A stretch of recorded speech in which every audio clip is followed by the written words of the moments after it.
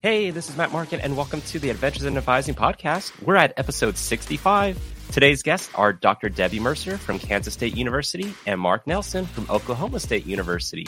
Don't forget to subscribe to this podcast and also follow us on social media at Advising Podcast. Let's get to episode 65.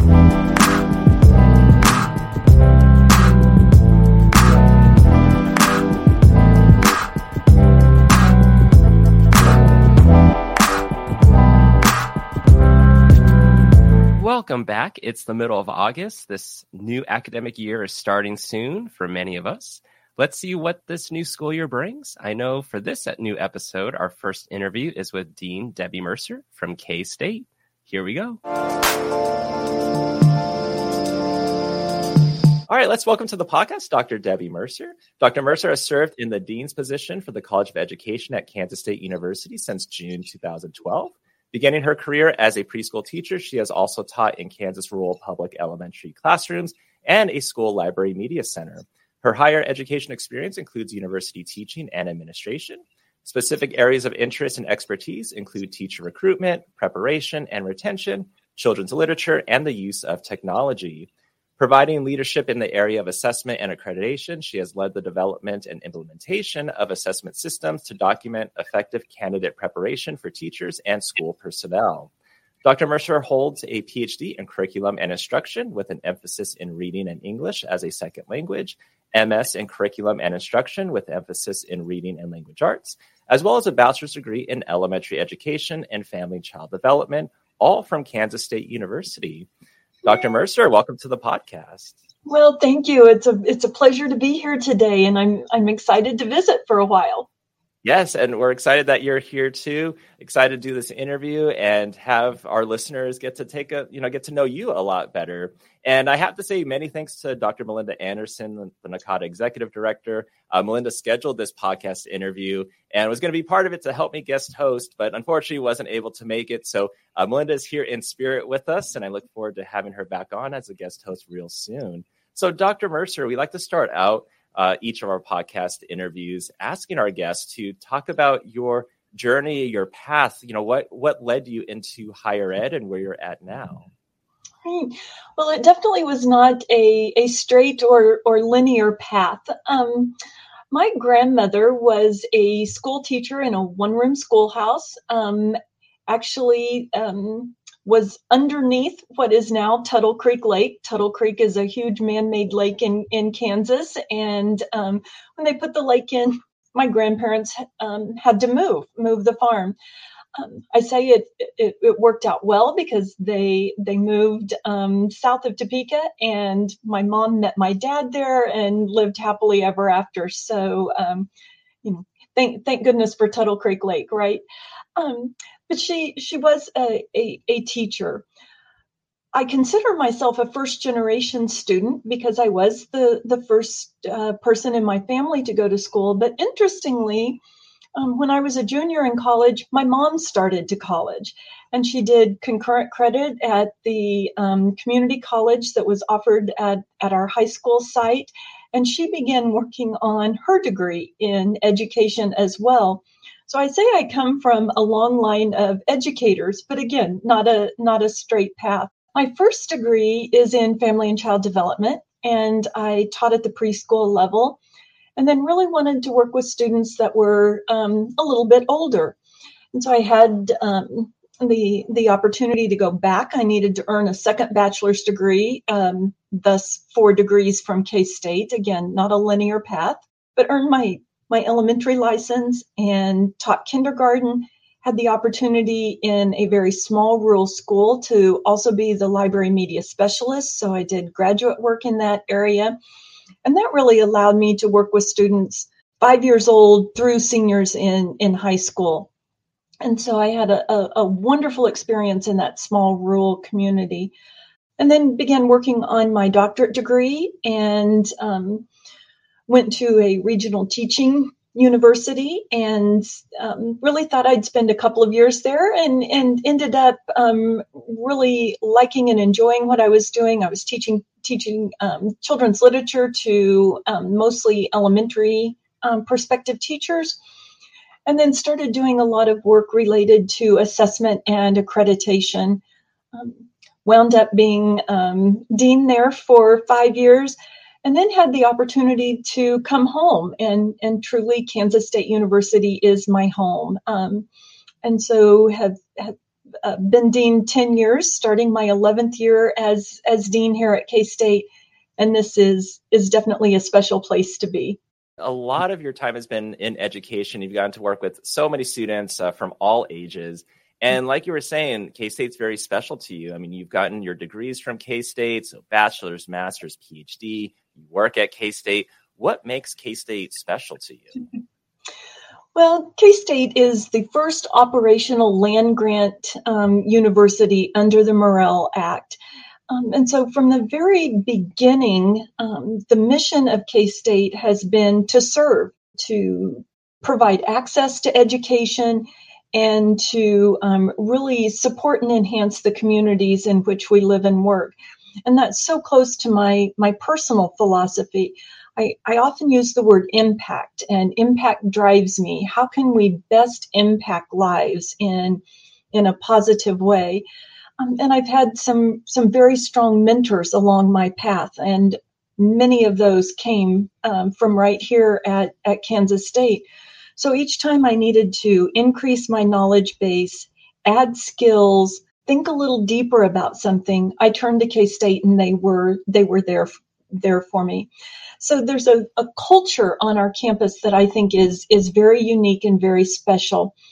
So if you stood in the middle of campus and randomly asked people that were walking by to describe our campus, you would hear words like, we believe in purple, our main school color, we're the Wildcats, but you would also hear words like family and community and care. And so, just little things happen on our campus, like people wait to hold the door if you're coming along behind them. There are greetings routinely, even if you don't know someone. It's just that culture where people visit and they take care of each other, and that's students as well as faculty and staff. In fact, our students developed their own philanthropic arm because they saw that students were having to drop out of college when something happened that they couldn't overcome financially. It might be they needed help paying rent one month, or their car broke down. They needed to get home. The paycheck was gone, and there was a need there. And so they began fundraising and have their own distribution method as a way to help students over those rough spots. Not tuition and books that come from scholarships and grants and loans, but those other expenses that occur as part of life. And I think that's an example of the kind of culture here at K-State. So it's truly a wonderful place to work. When I was being recruited to come back to K-State, I had a longtime faculty member say to me, "Debbie, we don't always agree, but we always get along." And that type of culture doesn't happen overnight, and it takes nurturing and really reinforcing to make sure that type of culture stays alive. But I found that again and again in discussions within the College of Education, that there are respectful ways to put a difference of opinion on the table and out as collaborative colleagues. And so that's pretty special. And, you're talking about a lot of these like little things, like whether it's someone holding a door or someone, you're remembering something someone said, and it stuck with you. I know I've worked at Cal State San Bernardino for, now going on 18 years. And I remember things that happened when I was a student. And a lot of it wasn't necessarily something I learned in class, but it was something that I learned from, or I just remember, how someone was, and being able to keep that relationship and, be friends with them and just, have a lot of joy for where I work. A lot of those things, I still have in the back of my mind, and I can still reference to anyone if I need to bring anything up. So definitely totally agree with that. Now, as Dean of the College of Education at K-State, we were talking about before we started recording that like some people might have the same title, but have way different job responsibilities. So like, how would you describe your position and your day to day? So ever changing, right? And that's part of what appeals to me. So a great deal of my focus is on vision and strategic planning so that the college is positioned to be as strong and as impactful as we can possibly be. Kansas State University is very decentralized. And in a decentralized model, there's a great deal of autonomy and responsibility placed on the deans. So I've served where I didn't have that kind of autonomy, and more decisions were made centrally. Within the college, I'm responsible for all hiring. I'm responsible for my enrollment management. I'm responsible for my technology. I'm responsible for our communications and all of our social media. And there are resources centrally, but those college level decisions all fall on me.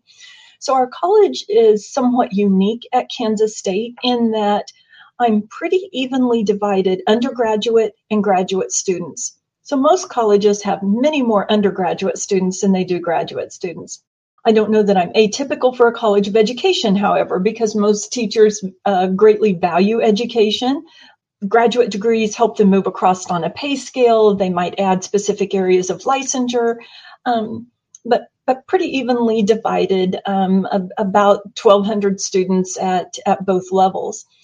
And then also unique about our college is most of our programming at the graduate level is delivered online.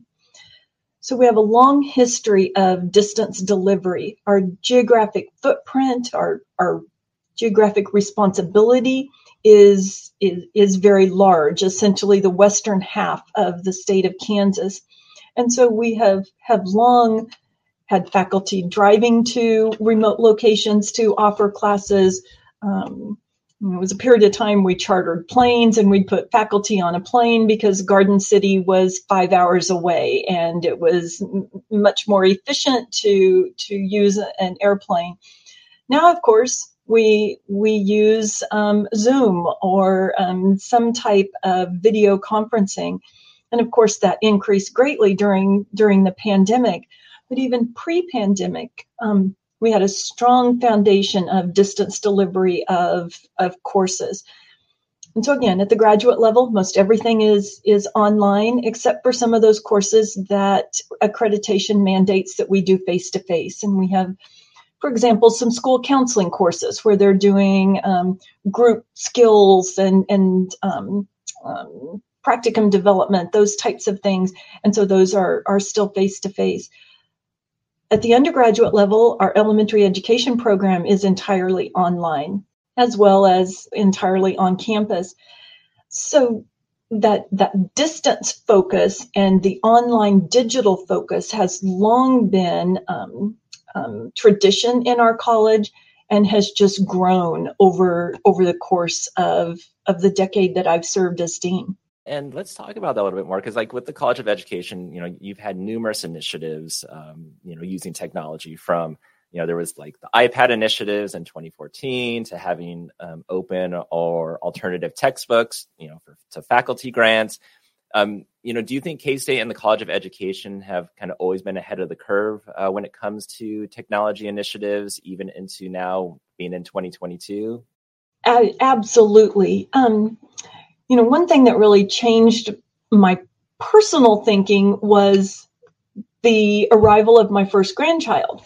And so at 4 years old, Cadence had an iPad. So yes, she could turn the pages in a book because we read together frequently, but she could swipe with the best of them. And when she was 4, I thought she's going to be in a kindergarten classroom next year. Is the teacher ready for this group of students whose brains are wired differently than ours because they've always had this technology? And equally so, are they ready for the child that has never had an iPad in their hands? And they're going to have both types of children in their kindergarten classroom. And so that really led to discussions within our college. And so we began a one-to-one iPad initiative. So as students were admitted to the College of Education, we checked out an iPad to them. And that was at a point in time when an iPad was about $800 a device. So they've definitely come down in cost over the years. But we wanted to level the playing field because we knew, just like that kindergarten example, we had the same types of students in our college classes preparing to be teachers who next year was going to have My Cadence K in their kindergarten classroom. Right? So we issued iPads. Faculty did a lot of professional development and learning and began using the iPad as a teaching and learning tool in our methods courses. So that was a huge step. Then we went another step and said, textbooks are so incredibly expensive and they're slow to change because it takes time to write and then publish and print and then get those to the bookstore. And by that point in time, there could be a 2-year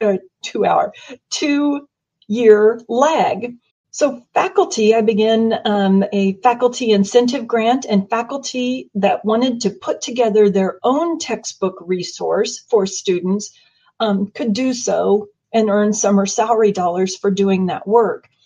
Then in turn, that was pushed out onto the iPads that the students had, and faculty could update those literally in 2 hours if they needed to. They found something that a typo or something that they didn't quite like, or they had new information that they wanted to add. They could do that just on an ongoing basis. So that was a huge benefit.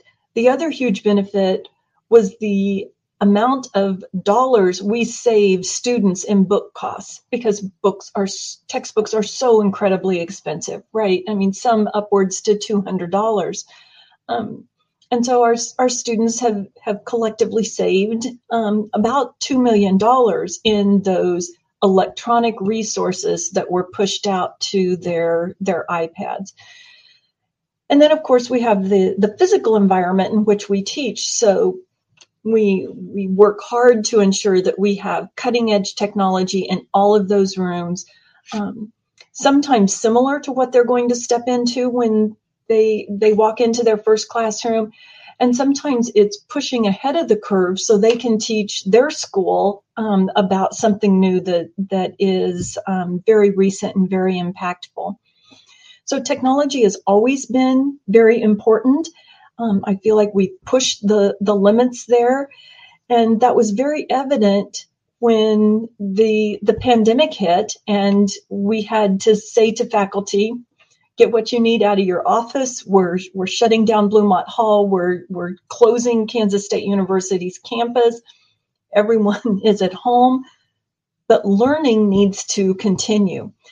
So our faculty that had given up paper syllabi years previously and all had we use Canvas or their Blackboard, whatever their learning management system was, all of the handouts were already digitally available. They were used to being videoed and to capturing lectures and class discussions and pushing that out. That our transition in the pandemic, while stressful, was also very smooth. And that wasn't the case everywhere across our campus for teachers that had only taught face-to-face and hadn't had those opportunities to really use technology and push it in new ways. So we learned a great deal during the pandemic, right? We learned that some students kind of thrived in this online environment where they had more autonomy over their schedule. And we also learned that some students really felt isolated and alone. And so I think we're bringing that learning back as we envision what does the future look like, because it will be different. We know that. We're living in that now. Yeah, we're definitely living in that change. And let's talk maybe a little bit about the pandemic of sorts, because, we're halfway through 2022. We've been writing all these different changes, shifts in priorities, a lot of different conflicting priorities or competing priorities, I should say, a lot of demand on staff and faculty. So as dean, like, how do you ensure that, your staff and faculty are heard? Absolutely. So we have a strong faculty governing structure within our college that is very, very important to faculty and to me.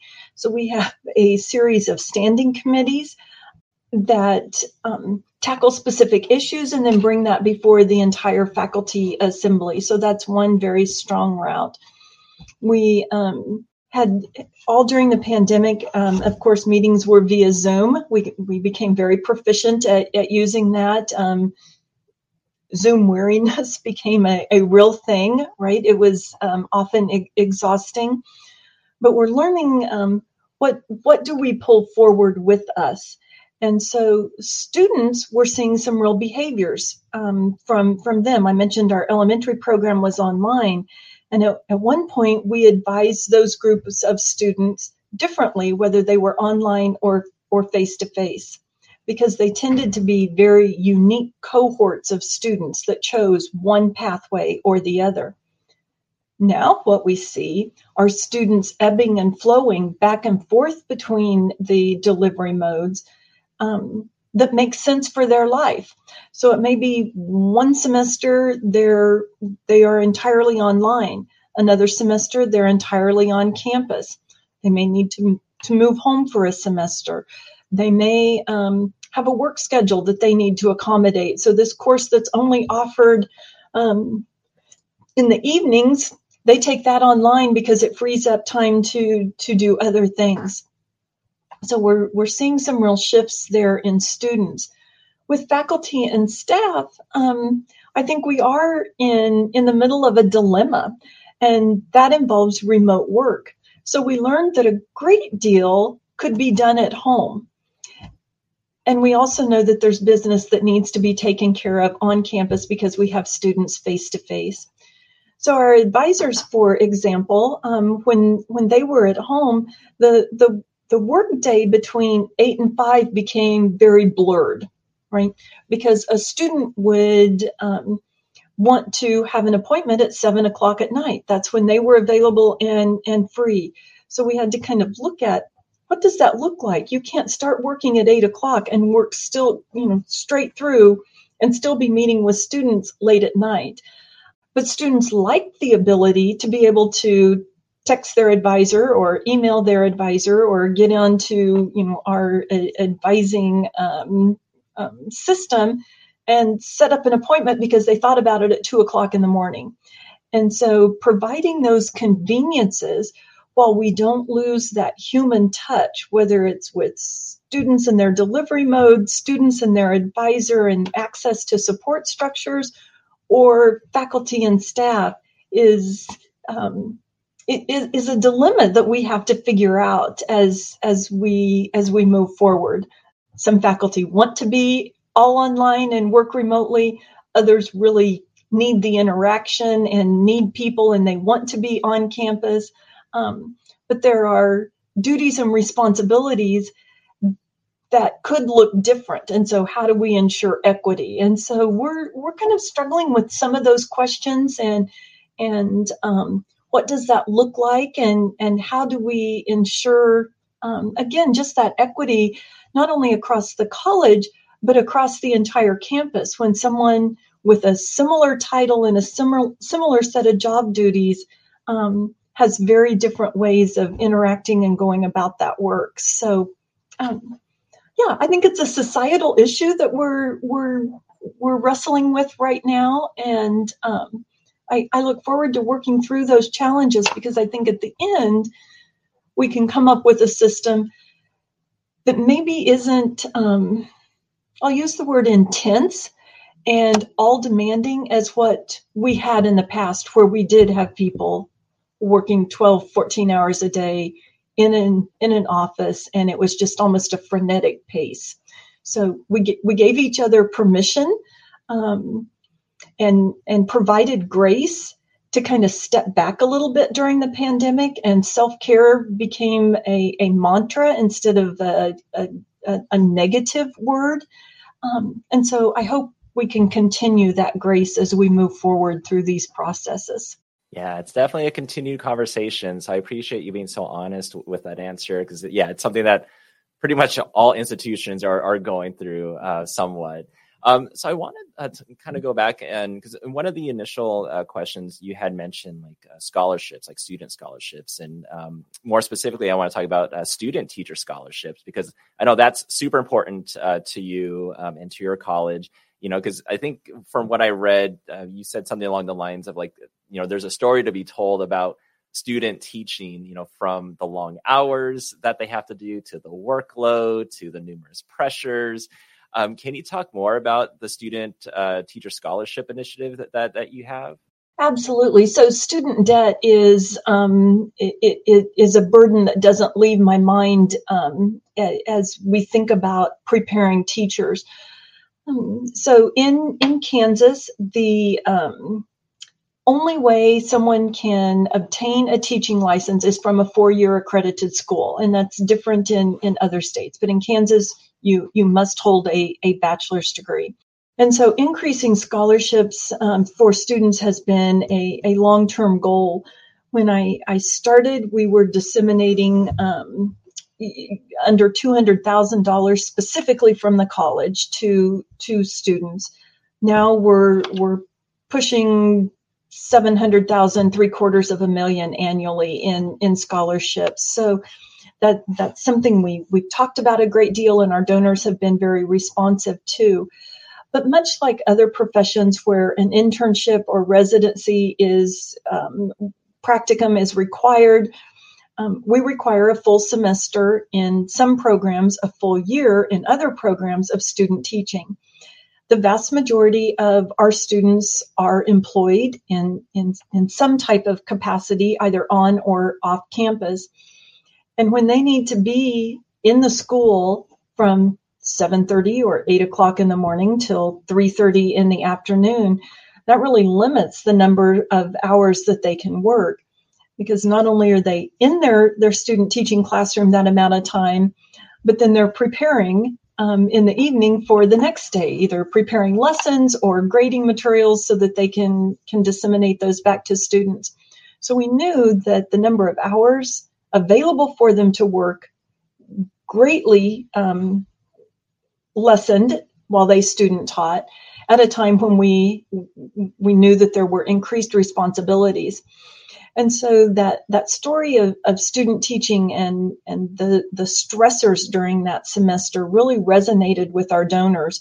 And so we started a student teaching scholarship that has continued to grow in dollars, and that is just for that time that students are student teaching, hoping to relieve some of that financial pressure that they feel during that semester. So it's been very well received. And in fact, many of our donors have stories to tell of their own student teaching semester. One donor that was particularly generous said she remembered buying 5 cans of Campbell's tomato soup at 5 cans for $1. And that was her lunch every day while she student taught. That was what she could afford, and that's what got her through, was that 20-cent can of soup. So she was saying, if I can help someone else have a little bit more varied nutritional meals, she wanted to do that. And so it is something that really resonated with our donors and continues to grow. My long-term goal is to be able to scholarship every student teacher that we have at Kansas State during that semester, and again, take that financial pressure off. Yeah, that's truly amazing. And yeah, let's make that goal happen. And, you know, one of the other initiatives too that I read about was regarding like how you've led the college's concentration on international education and outreach. And I think from what I saw, that was one of the programs was Go Teacher. So a contract that trained 3,000 teachers in English as a foreign language. Can you talk more about that initiative? Absolutely. So reaching out to our international partners has allowed the college to grow in very powerful ways. The program you just mentioned was actually with the government of the country of Ecuador.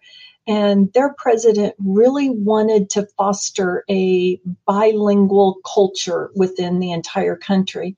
And he felt strongly that the place to do that was to begin at the elementary school and be able to offer curriculum in both languages, and that would be the fastest way to grow a bilingual population.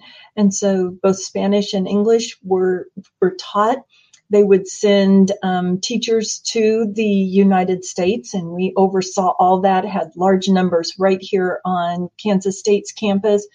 They would study, and then they would go back. But it didn't just end there. When they went back to their classrooms in Ecuador, annually we send a team to Ecuador. They would go into classrooms, observe, evaluate, encourage. And so it really became a back and forth learning experience for us as well as for them. We've also had groups from Saudi Arabia. I had the opportunity to take a group of students to Zayed University in the United Arab Emirates, partly through a NACADA connection.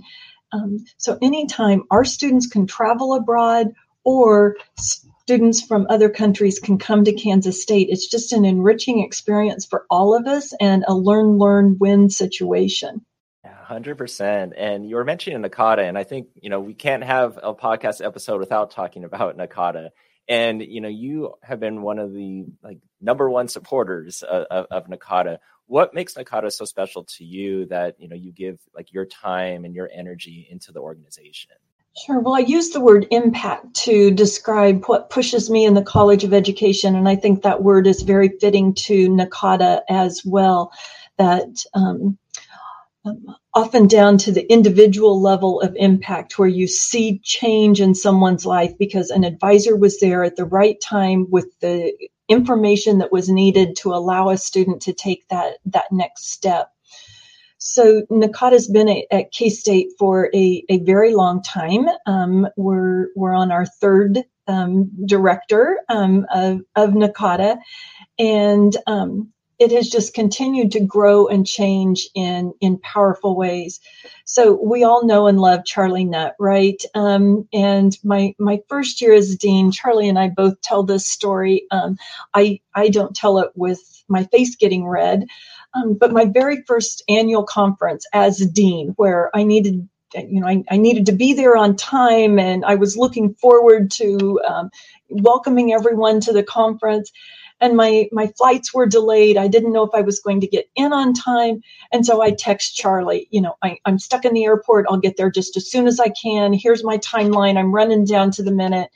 Debbie. And in a couple of minutes, I get a text back from Charlie. Debbie who? ? Well, he's engrossed in 1,000 details, right? And people coming at him everywhere. I wish people could see us both laughing. Debbie Mercer, your boss. And so we laugh about that on an ongoing basis. But Charlie is a dear friend, and he was a phenomenal leader. And NACADA grew under his leadership from just a couple of thousand members to upwards of 15,000. So huge growth. And with that growth in numbers of members came growth in services that NACADA provided. And all of those initiatives arose out of member need. And so how do we make an impact? So Melinda has been on staff for a little over a year, but of course a longtime NACADA member and very, very involved in a variety of ways. So she was certainly no stranger to NACADA when she took over. But one of her major strengths is as a systems thinker and providing structure. And that's really what she spent this first year on. There was this time of immense growth.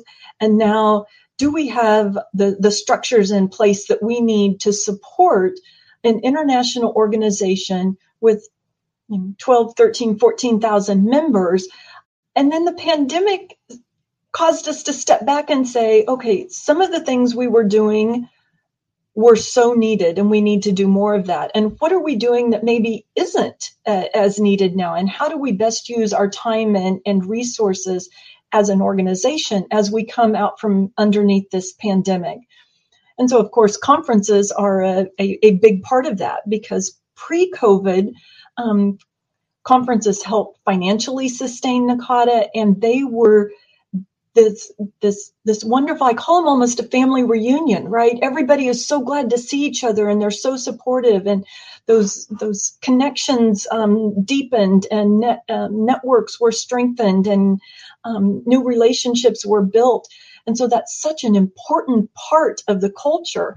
And we had to step away from that for a couple years. And so now, how do we build that back up in a way that stays true to those strengths and ensures that people feel safe and feel comfortable coming back into those environments?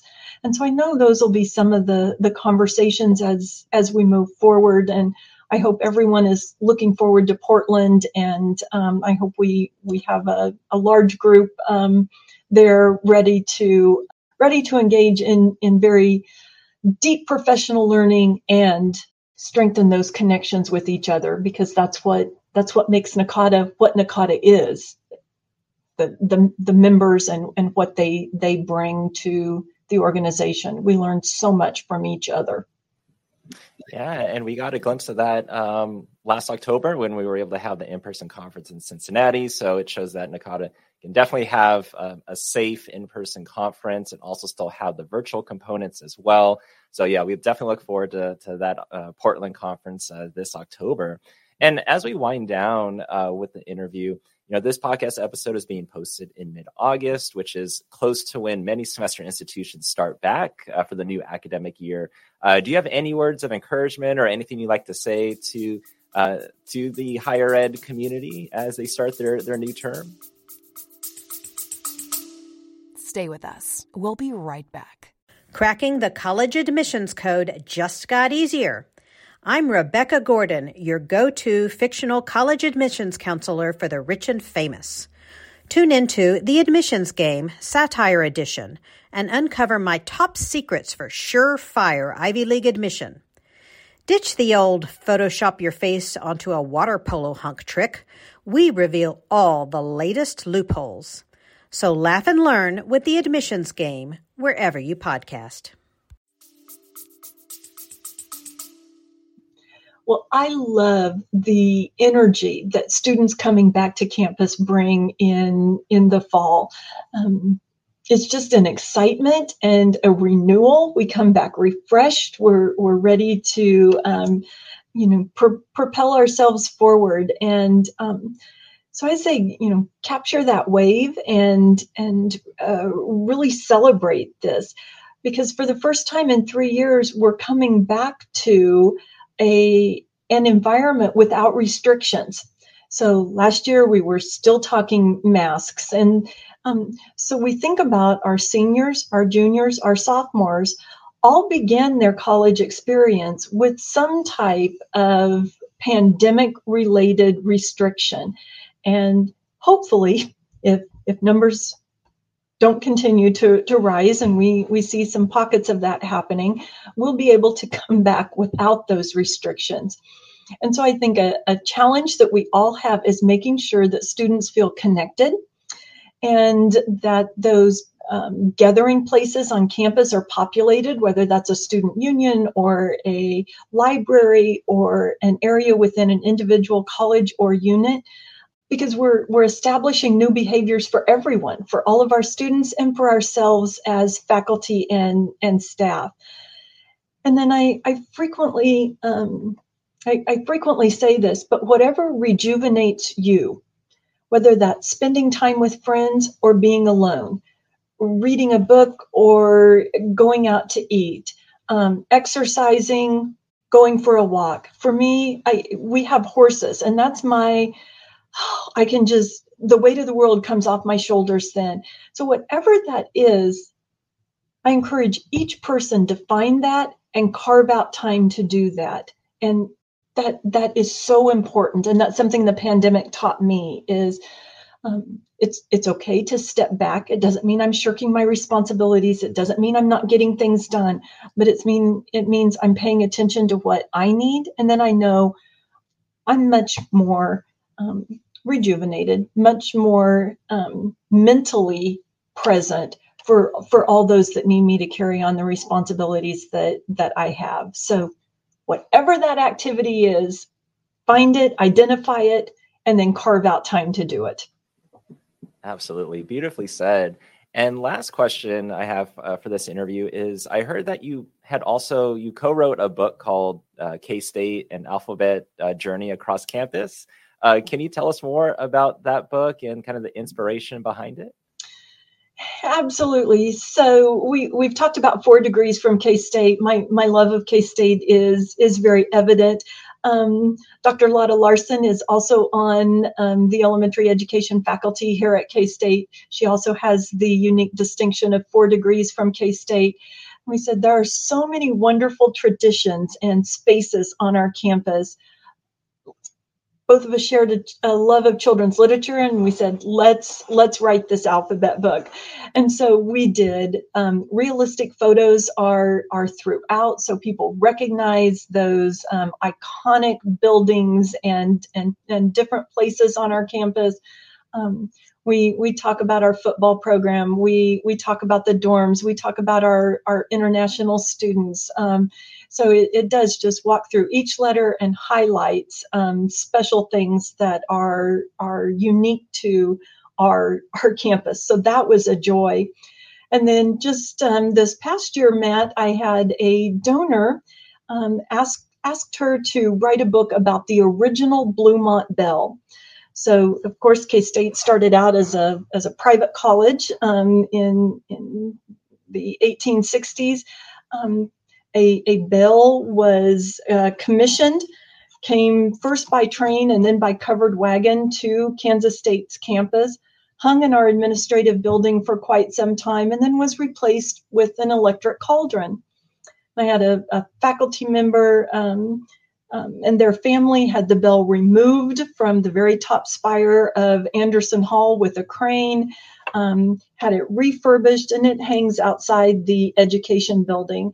And she wrote the story behind that bell. And so it's listen and you will hear the call. And, you know, that call is often symbolic to the work that we do, whether we're an advisor, a teacher, or a label I would give all of us is that we're educators, right? And we have that call from within us to help others, to impact others, to support others. And I think there's nothing more noble than we can do other than to impact a life positively. Love it. Yes, we all have that, and we all have that call. So, Dr. Debbie Mercer, thank you so much for being on the podcast with us today. Absolutely, my pleasure. Thank you, Dean Mercer, for joining the podcast today. And thank you to Dr. Melinda Anderson for scheduling this interview. On to the next interview with Mark Nelson. All right, so let's now welcome to the podcast Mark S. Nelson. Mark is an academic advisor with the Center for Global Learning at Oklahoma State University. A native of Kansas City, Kansas, Mark's journey in academic advising began from his own misunderstanding of choosing a college major. Upon completing his bachelor's degree, Mark felt unsatisfied with his own path, leading him to pursue higher education for the past 12 years. Mark's academic advising experience and philosophy grounds itself in equity-mindedness and practice. Throughout his career, Mark approached academic advising as a means for assisting students with pairing their ambitions to a major that plausibly connected them to their aspired career pathway. Through his study of the literature and experience through practice, Mark sustains equity-mindedness in academic advising to be a practice where advisors intentionally partner with students to discover and explore the realities of their endeavors through the resources provided by the institution and the students' possessed resources. Presently, Mark is completing his PhD in educational leadership from Oklahoma State, playing tennis, and spending as much time with his wife, Sharzad. So, Mark, welcome to the podcast. Oh, thank you. I'm glad to be here, Matt. Yeah, glad for you to be here, too. I think this will be a fun interview. A lot of tidbits, from us talking before we recorded for the podcast. So I can't wait for listeners to get to listen to your interview. So let's start it off. What was your path, your journey into higher ed? Stay with us. We'll be right back. You love listening to podcasts, but have you ever thought about starting your own podcast? Maybe you want to build a brand, grow your business, or are looking for an excuse to talk about your favorite hobby. Whatever your reason for making a podcast, Buzzsprout is the place to start. Since 2009, Buzzsprout has helped over 300,000 people launch their own podcasts. Buzzsprout walks you step by step through the whole process and will give you powerful tools to start, grow, and monetize your podcast. Ready to get started? Click the link in the show notes to get our free step-by-step guide to starting your podcast today. Oh, wow. That's a really good question. So I started off when I was actually in high school. I went to Sumner Academy of Arts and Sciences, Kansas City, Kansas, and I initially wanted to be a teacher. But deep down inside, I thought I wanted to be an attorney. So I gave up wanting to be a teacher to go into law, and I picked the major that I thought would get me to law school. And the hard part about picking that major, to be honest, I picked that major from a simple brochure that came in the mail, and I didn't do a lot of research on that major. And to be honest, I found out around my sophomore, junior year that I didn't like that major. And then I started looking at the pathways that major could take me if I didn't go to law school. And I'll be honest, I got a little disappointed. And I thought to myself, if only somebody would have told me this. But then I also got to myself and I said, what if I would have done more research myself? I didn't get into law school, which was fine, but I ended up going to in the higher education. I joined the master's program at Kansas State, where I also got my bachelor's degree.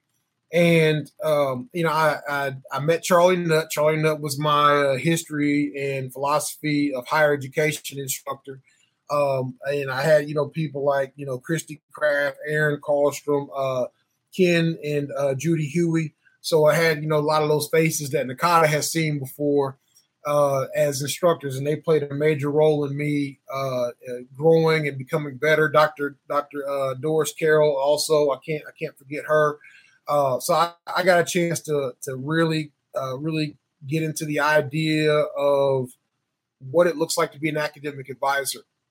In the K-State program, which I was so fortunate to be a part of, focused on a counseling element. And people would think, well, wait a minute, Mark, you're academic advisor, you're not a counselor. Okay, that's true. But when you're in that session, you are breaking down, some of the barriers that may be occurring. So, Jenny Bloom down there at FAU might say you're disarming the process through appreciative advising, right? So I learned how to do that in my master's degree. And I've had the opportunity to help a lot of students really kind of break down some of those barriers so that they can see what opportunities a major presents in terms of the career pathway. But that's how I got into higher education, and I've been doing it again for about 12 years. Mm-hmm. Yeah, so for quite a while, and then I know we've seen each other at multiple Nakata conferences, and so this is kind of like the first time we're actually getting to have an in-depth conversation, which is really nice. And you're mentioning Charlie Nutt, and so we just had Charlie on our previous episode, and it was kind of his kind of goodbye in a way because he just recently retired. Of course, he'll still be around and still be, mentoring and connecting with individuals. Probably see him at conferences, but since it was just recently that he officially retired, and this is going to be on an August podcast episode. And anything you want to say about Charlie? Charlie Nutt exuberated the passion and excitement for higher education, but he also exuberated hard work. And he really showed us, us being myself and my peers, he showed us what hard work looked like in higher education. And it's not just in the advising office, but it might be advocacy. It might be reaching across campus to foster those relationships with other academic advisors or the registrar's office or the bursar's office or a scholarship and financial aid office. So he really fostered that. And in that history class, we read John Thielen, but we also read, about, how student affairs really morphed and shifted itself in the 60s and 70s and what that looked like and how that was different, in the 1600s, when the Harvards and all that came to be. And so he really kind of shaped that for us. And he's a person that not only practices what he preaches, but he walks the walk. What he says he's going to do, he does it. So that's something that I really learned from Charlie. And to this day, I'm very grateful for Charlie Nutt. Two things you just said, like with the hard work, and then, like you said, practice what you preach. That's exactly what he always does and will still continue to do. When you were in grad school, you're no stranger from podcasts. I thought we were talking a little bit before. You had mentioned that you also dabbled into podcasting. I did.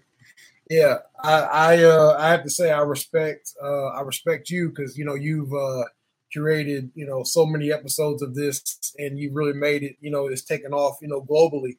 But I did, I think, one podcast episode for a class, and it was a history class for my PhD, and we really talked about financial barriers for students in that class, and that's when I really got into equity mindedness. What does that look like? And through my own practice, I've really seen, like, a lot of times when we're talking about equity, Benjamin would describe equity as, addressing inequities or inequalities in educational outcomes for historically underserved groups. And we're talking about historically underserved groups, we're talking about, disenfranchised students of color. We could be talking about socioeconomic status. We could be talking about military veterans. We could be talking about education status, class, religion, language barriers, and so on and so forth. But in that podcast, I really learned about the importance of building a story and telling a story. And that's something that we do, if you think about it, that's something that we do as academic advisors. We help students build their stories. And we do that through course selection. We do that through getting into the right resources and things like that. And something that I find so pivotal in terms of putting together a podcast, or in terms of finding someone's financial background, how they're going to pay for school, how they're going to finance their degrees. You have to really come up with, figure out what their resources are and what they're bringing to the table. And then how can, according to Benjamin's definition, how can we help fill the gap? And that's where it gets tricky in academic advising. And a lot of times I believe, and this will be the shape of my dissertation, so I don't want to get too far into it, but that's where I believe academic advisors may overstep the boundary, the classic definition of academic advising. Yeah. And, I'm sure too, like if someone's either a new advisor or, let's say they've been advising for quite a few years, it is one of those things where it's something where, how far do I go? What do I ask? What am I supposed to be doing? What is my role? And it's almost like it's an ever expanding role, and then, some people hear advisor, they think counselor. You actually might have some academic advisors that have the actual title of counselor in their job title. So I think that could also lead to some confusion as well. But maybe this is a good segue into talking about it and to talking about your dissertation and your PhD program. Sure. So, I think one of the biggest challenges for me when it comes to like the literature that I've found is, understanding the true definition of academic advising. And I know for the sake of the literature and the fact that we as an organization, or we as just a profession, I should say, we're so small and so knit, and we want to kind of keep it so that we can establish, what we are and what academic advisors are all about. But one of the greatest challenges that I have found in just talking to the membership base is that we all have different duties, and we all come from different parts of campus. We all come from different walks of life, and we all bring different things to the table. So when we're working with students, something that we have to really think about is, how does our story mesh with our student story? And how can we not be too intrusive or too overbearing when we're working with students? To provide you a quote again from Estella Benjamin, she said in the 2018 article, she said, intrusive counseling and advising as a practice means being proactive in offering help and support to students. But it can also be troubling if the practitioner exercises intrusive advising and lacking the understanding of how their role, whether it be whiteness or institutional racism or anything like that. And I'll just simplify that by saying their superior authoritative role could impede a student's success. So, for example, I think of myself, I identify as a cisgender Black male. I'm biracial, but I identify as Black. Well, there are a few things I have to think about. And I'm right here in Stillwater, Oklahoma, US of A. And it's in the county of Payne County, 75,000 population. And I think about, who I am. Well, I'm a Black man, I identify as a Black man. So let me back up. I've been working with freshman students for 8 years. When students come in, I have to ask myself, have they ever encountered someone that looks like me? 6'3", 300 pounds, big spirit, confident, can be a tad bit, maybe overbearing, because of what I do. I can be very intrusive just by walking into the room. Have they ever experienced that? More so, have they ever experienced, being around a Black male in a teaching and advising role? Okay, so we got to go back and look at the statistics. How many Black men fill the role of being a certified teacher in the United States system of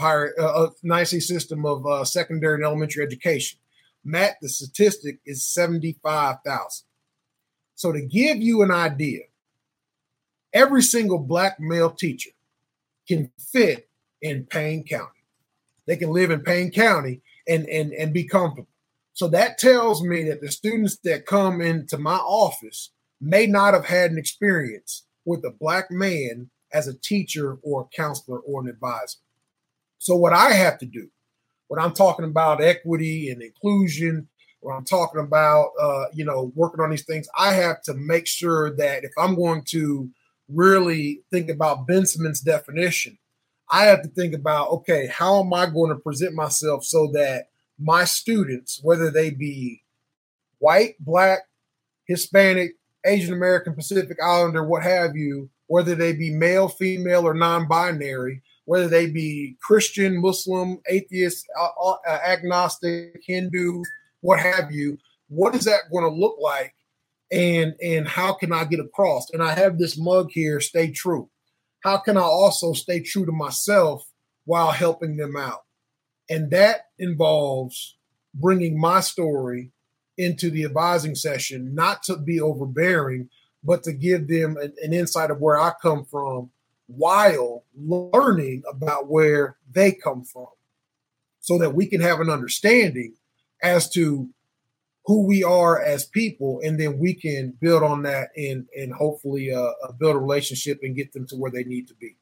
I could see a question coming up from, like, let's say an advisor that's like, this sounds all great, but if I have, let's say, 30 minutes with this student, and Sure. hopefully maybe I see him, a couple months from now, and I can build a rapport throughout their time at the institution, how am I trying to get to learn more about the student and their story, and how am I supposed to, factor in my story and make it seem like it's organic versus I'm kind of forcing, like, here's my story. Sure. And that's a great question. You can't do everything in a 30-minute period. Just like I can't write a dissertation in a day, right? It starts with the little things. And one thing I had to learn in my 10-year career, and when I learned this, I slept a lot better at night. When I finally accepted this, you have to treat every student as if they don't know. Students are going to ask the same questions over and over and over and over and over again. But you have to answer those questions like they just, like they don't know. You should never go into in an advising meeting thinking that, okay, well, they don't know anything or they should already know this. You just answer the questions. And if you meet those small expectations, it could be something just as small as like, okay, well, I have a question about financial aid, and if you point them into the right resources or you give them the right answers to those questions and get more information, that trust is going to build. And then when that trust builds, they're going to come back and you're going to give them a little bit more. And then you're going to give them a little bit more. And then you're going to give them a little bit more. And slowly but surely, that relationship is going to grow. It's going to matriculate. Now, something that I was rather envious of in my previous role in University College Advising is I only worked with first-year students. So, now I had a benefit where I taught them in the first-year seminar class. So I got to know them inside the classroom. But then I also had to get to know them outside the classroom in the one-on-one environment.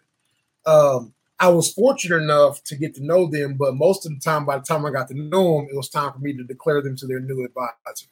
So I had to get them ready for that new advisor. I had to set that tone. I had to build that bridge so that when they go into that new advisor, they have the expectations of what academic advisor can provide them, and they also have the expectations of the department.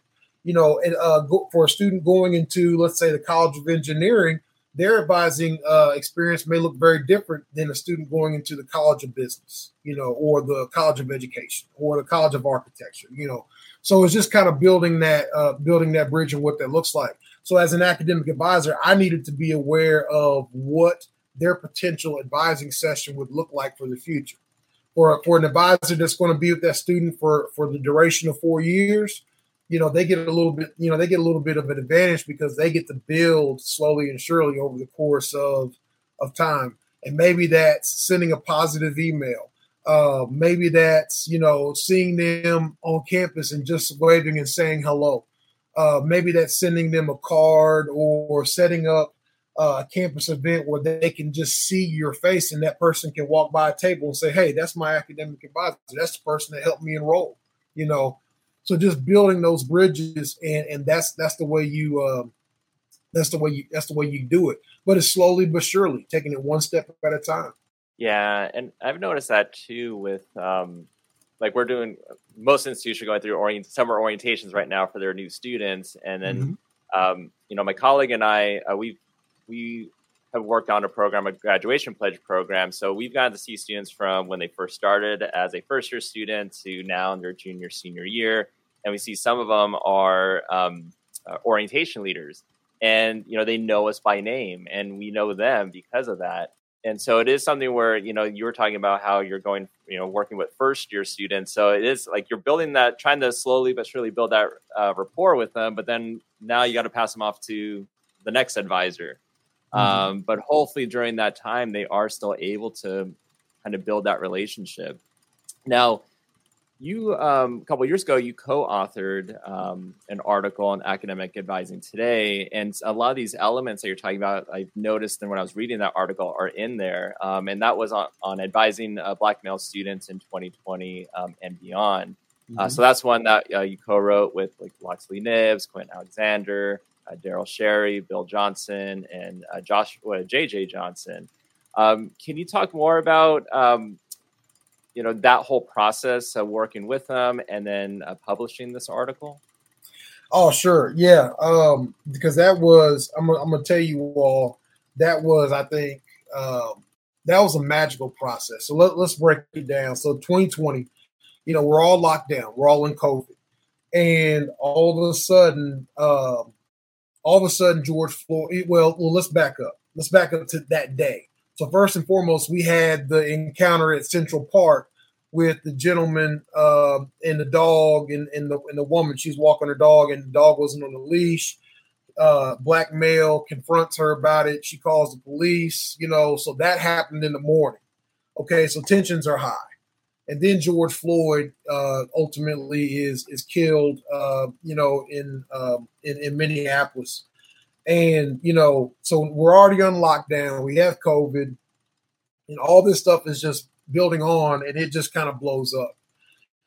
And, I'll be honest, what really brought me into writing this article, with those gentlemen that you named, I had a meeting, with the ELP group, and I could tell that a lot of people just really didn't know how to respond.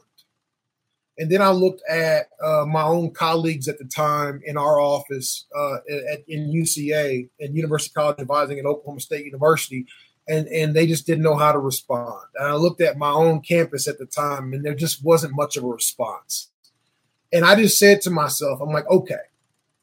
And keeping in mind what happened with Colin Kaepernick some years before, and just all the tension and people taking sides and things like that. And I just said to myself, okay, what can I contribute right now for people just to maybe get an understanding? And, I was talking to Loxley Nibbs at the time, and then he talked to Quentin Alexander, and then my good brother Daryl Cherry. I was on the committee with him for first year success. He was the chair of that committee. And then Joshua J.J. Johnson. And if anyone's ever met J.J. Johnson, man, J.J. is just a bright light. When you walk in, he walks into the room, you're just happy. I love J.J. Johnson. That's my brother. He's just good people. And then this guy, Bill Johnson, as well, just a smart guy, been around Nakata for a long time. And so I thought about those five brothers. And I thought about everything that they brought to the table, and I thought about their experiences. And I just asked them to co-author, if we could co-author an article together. I got with Lee Cunningham, and Lee said it's a great idea. And we co-authored this article, and every single one of us contributed, part of ourselves into that article, because all of us were concerned about it. All of us were concerned about, how do we, help Black men get through this? And I don't think that went in vain, because when we came out of the 2020-2021 semester at my own campus, sadly, I learned and found that, our African-American students were the ones that were least likely to be retained because of COVID, for various reasons. And I'm sure that was a national trend. But we thought about the emotional element. We thought about, why would this, what are Black males going through as they come into campus in 2020? There are several football programs across the nation that took on a voice after this happened. The Big 12 did it. Various schools, University of Texas, Oklahoma State, Kansas State, they all, all these programs did it. Alabama, they had a march down in Tuscaloosa. But then there are also some coaches that push back, Dabo Swinney at Clemson pushed back. And so we saw the pushback, and we saw the reservations, and we saw some coaches who embraced it. So we just wanted to get out there, and we wanted to let's make a voice and be kind of the common presence, and just let that be known that, hey, this is what you need to do for that African-American male student who's coming in front of you. And let me backtrack. That person may not be African-American. We also define Black male in that piece, and we define that Black male could come from any corner of the globe. So, but that's what it looked like. My ultimate goal was to bring people together, bring those men together, and we all just write something very special. And Lee Cunningham was so kind, she gave us a webinar too, and it was just a phenomenal experience. Mm-hmm. Yeah, and I'll include the link for the article in our show notes as well. And yeah, and that was going to be a point I was going to make too, is that, this eventually turned also into a webinar. So it gets more exposure to more individuals. Anyone gets a chance to read or hasn't read it, please look at the show notes, look at the link, and then it's a really informative read. And kind of, I guess, connected to this too is, we're talking about this article connected to NACADA, and then also within NACADA, you're the chair for Inclusion and Engagement Committee. Mm-hmm. Now, this was the committee that was formerly known as the Diversity Committee, and something that has went on with NACADA since I think about the early 2000s. So tell me about being part of this committee. What is the Inclusion Engagement Committee supposed to be doing? What are the goals? Sure. Well, as you stated, it was formulated as a diversity community in the early 2000s, and the name change took place in around, I want to say 2016. And if I'm not mistaken, it took about 3 years to really come up with the name change. And our mission and our charge as a committee is to really support NACADA through its quest to become more inclusive and more equitable and more engaging for the membership base. I started out, Carol Pollard was my chair. And I'm grateful for Carol to this day because she asked me to be on the committee back in 2015. And in the first 2 years, I just learned from her. And all these big names that are coming through that committee, I just learned about NACADA. And I learned that, at the time, the diversity committee was all about starting conversations and getting them back up to the board or getting them to the council. So those conversations could be had not only in those entities, but also in the executive office. Charlie Nutt was very, very, very hands-on and very, very a part of these conversations, and he wanted to flush out more. And one of the central questions and goals that was all in NACADA was, how do we get more people from these underrepresented groups, as defined by Benson? How do we get them active and involved in NACADA? How do we get them in Emerging Leaders Program? How do we get them on the board, on the council, in committees and things like that? And, a lot of times the common thing to do in higher education as a whole is to stick people that look like me and perhaps like you, Matt, onto a diversity committee, right? And what I appreciate about that committee, we had conversations about how to get people into their areas where they want to be. So, for example, if someone wants to work with REI, race, ethnicity initiatives, then they can go work in that group. But if someone wants to work in theory and history, like my good friend Bill Johnson, or success coaching like Bill Johnson, we can get them into a group. Or like my good friend, Joshua Johnson, who works with military veterans in his prior position, we can get him into that group. Or Daryl Cherry, who works with 100 Black men and first year success, we can get him into that group. So making sure that we are marketing and we are making sure that our committees are aware of people that are out there, and making sure that our memberships are also aware of the committee. So we're bridging the gap between two. And, and I tell people when they come in, I said, that is a process that's going to take the rest of the existence of NACADA. It is never going to be a happily ever after ending. It's always happening. And you have to find new ways of doing it. So maybe for 5 years, you engage social media. Well, maybe then the next 5 years, maybe you engage writing. You engage, scholarship through writing. Maybe next 5 years, and you go back to social media again. So it's a lot of different elements that occur to make that happen. And those are the conversations that we have, in the what used to be formerly known as the Diversity Committee, and now the Inclusion and Engagement Committee. And if I may add something that some conversations that I've had presently with the committee that I chair, the IEC, we are talking about, our stories again. So going back to that story that I talked about earlier, in my own graduate studies, I've learned about positionality and reflexivity. And for the folks who aren't familiar with research, positionality and reflexivity focuses on what does the researcher bring into the study? How does the researcher's influence? How does the researcher's biases and position and experiences influence the study? So for example, I bring my own bias and my own twist into a study based upon my own lived experiences, and I have to be aware of that. So one thing that we're working on as a committee, this summer is we're talking about that positionality and that reflexivity, and that's where we're starting to define our stories and what kind of advisors we may be, or what kind of professionals we may be, and that's what I'm hoping to do with my committee for my last year of my term. With any committee, no matter what's in NACADA or anywhere else, sometimes that change can be slow.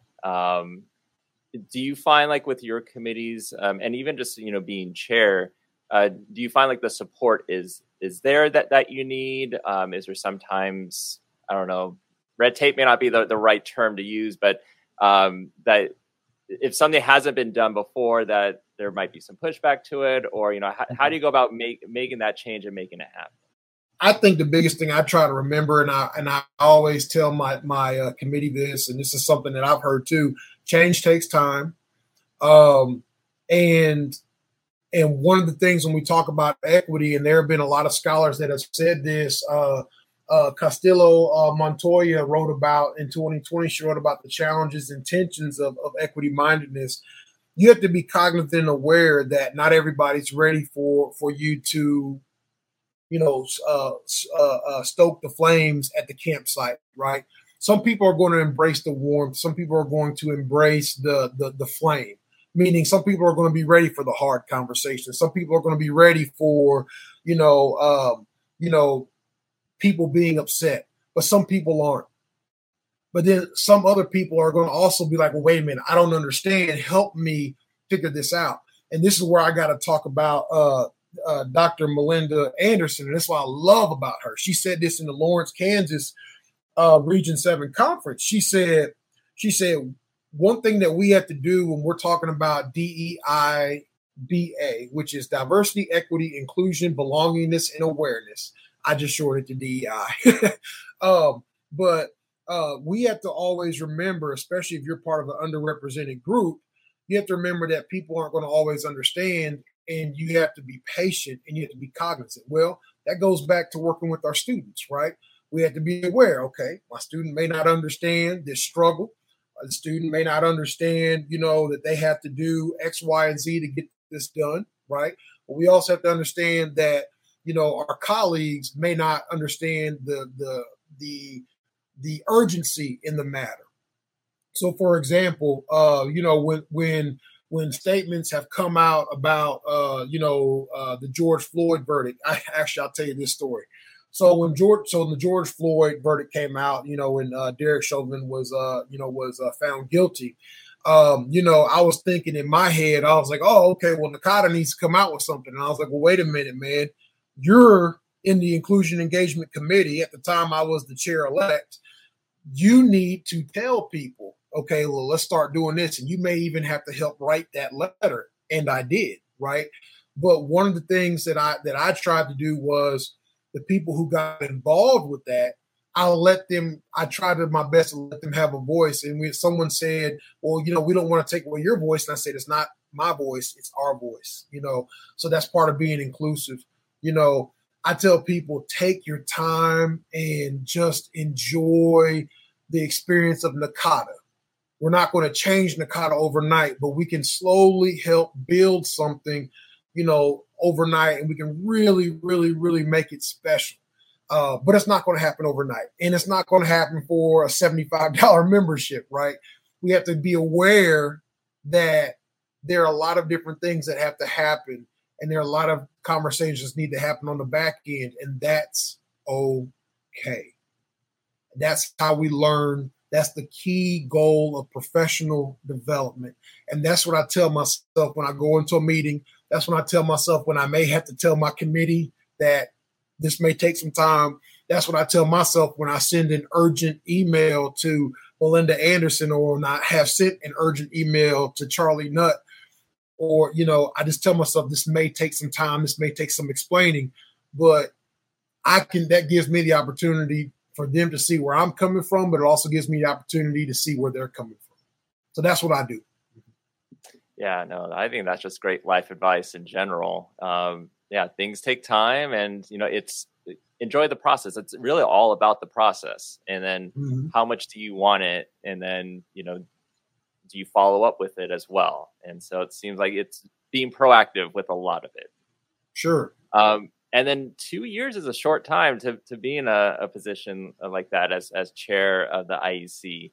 Can you run again? Or is it one of those where it's like the 2 years and then it just goes to the next person? Do you feel like you'll still be part of it, still working to make change even after your term is up?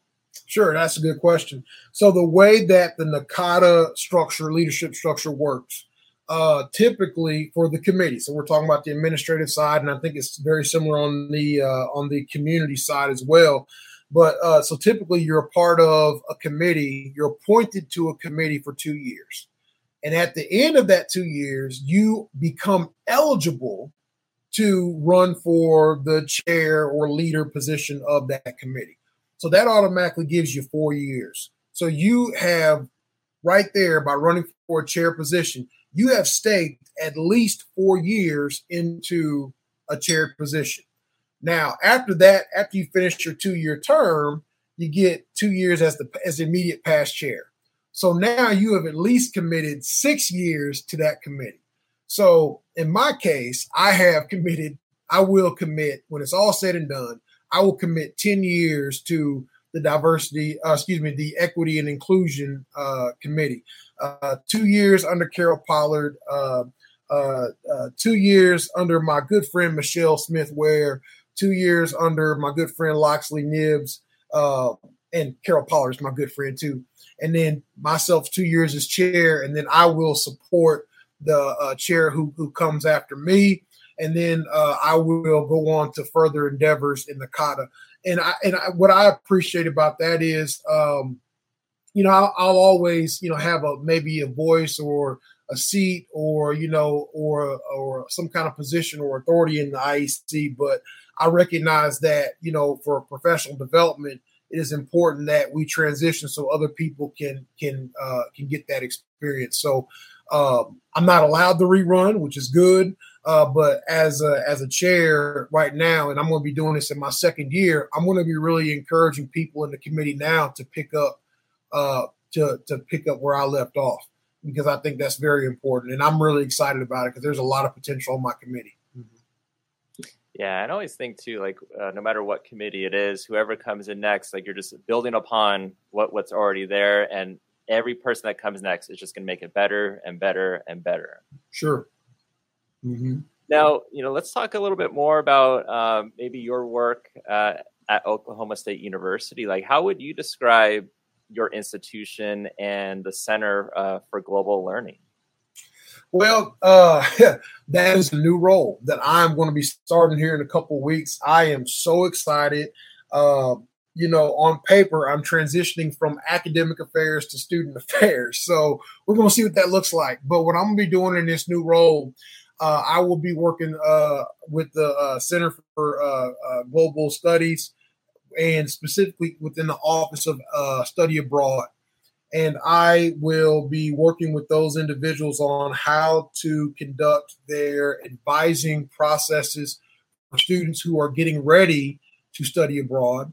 And we're also going to be doing some small things about like how to help market study abroad for students who are on campus. So the way it was described to me was, you have that small cluster of students who come to college. They already know they want to study abroad. So, they're pretty easy. Then you have a cluster of students who may be on the fence. They've heard about it, but they may think, okay, well, I can't do this with my major. That's not always true. So you can help them find a plan. But then you have students who don't know what study abroad is, and they may not know it's for an option. So I hopefully plan for the next year or so is to kind of tap into those latter two clusters and kind of see what we can do for them. Part of that's going to be maybe potentially recruiting faculty members to do a 9-10-day trip, somewhere. That may also be working with academic advisors and helping students find experiences and sustain space within their class schedule so that they can go study abroad.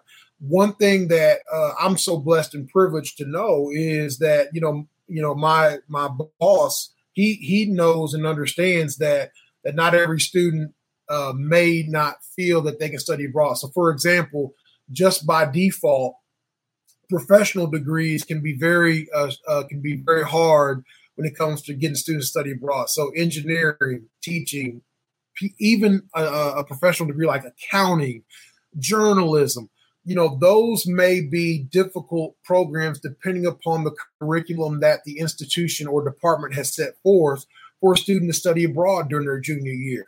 A lot of times with engineering students, for example, or even nursing students. You know, when they get to that third year, that's when they're starting to take their core classes for their professional degree, right? Because, you know, an engineer is going to get a professional degree at the end of their academic career. So, you know, what does that look like? You know, maybe they can't spend a spring in Barcelona or a spring in Paris because they have to take, you know, some of their courses their junior year to be ready for. But perhaps they can do, you know, a 9-day trip in May, or a spring break trip, or maybe they can get away and do a summer, you know, something like that. So just making them aware of those opportunities, and also helping academic advisors know and understand those opportunities as well, so that they don't indirectly discourage students from taking part in those opportunities. Mm-hmm.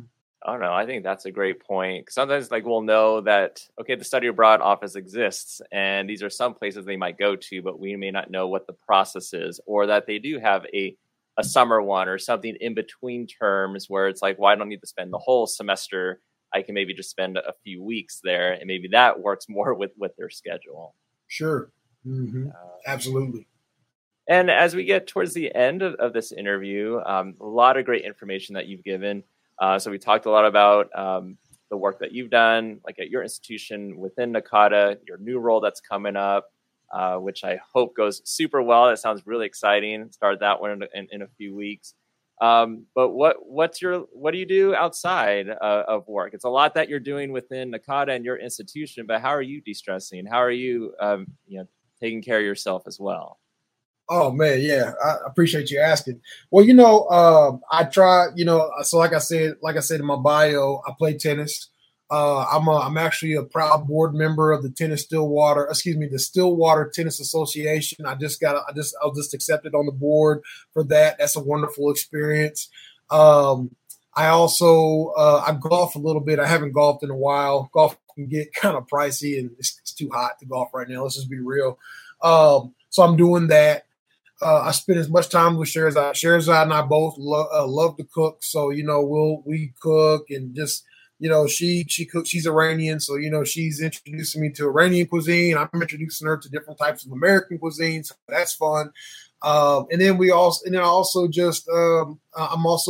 work at the local YMCA where I officiate, basketball. And that's fun because it's a developmental league. And so, you know, as an official, I'm helping kids learn the game of basketball. So, you know, I do all those things, and that just kind of keeps me sane. And I'm also very active in my my church's men's ministry. So, you know, I keep busy, and on top of that, writing a dissertation. But I feel like if you enjoy the little things in life, what you're going to do, you're going to, you know, things like a dissertation aren't as daunting. Mm-hmm. Or it's like you just try to break it down into smaller chunks, smaller parts to complete. But it seems like a lot of things that you do even outside of your institution, everything, it makes you happy, but it's also making you're actually still connecting and making a difference in so many other individuals' lives as well. So it's almost like everything just keeps going full circle. Sure, absolutely, it does, and I'm just truly blessed for it. So. But Mark, again, this has been a great interview. I feel like we have definitely a lot more to talk about too, so we might have to get a part 2 on here at some point. But I appreciate you being on the podcast today. I appreciate it, man. Looking forward to it, Matt, and just appreciate what you do for the advising community worldwide. Thanks so much, Mark. Excellent interview. Great having you on. And just like many, many times before, we have come to the end of another episode. If you don't already, please subscribe to this podcast on your favorite podcast platform and follow us on Instagram, Facebook, Twitter, and TikTok at Advising Podcast. Take care, keep advising, and join back next time for episode 66.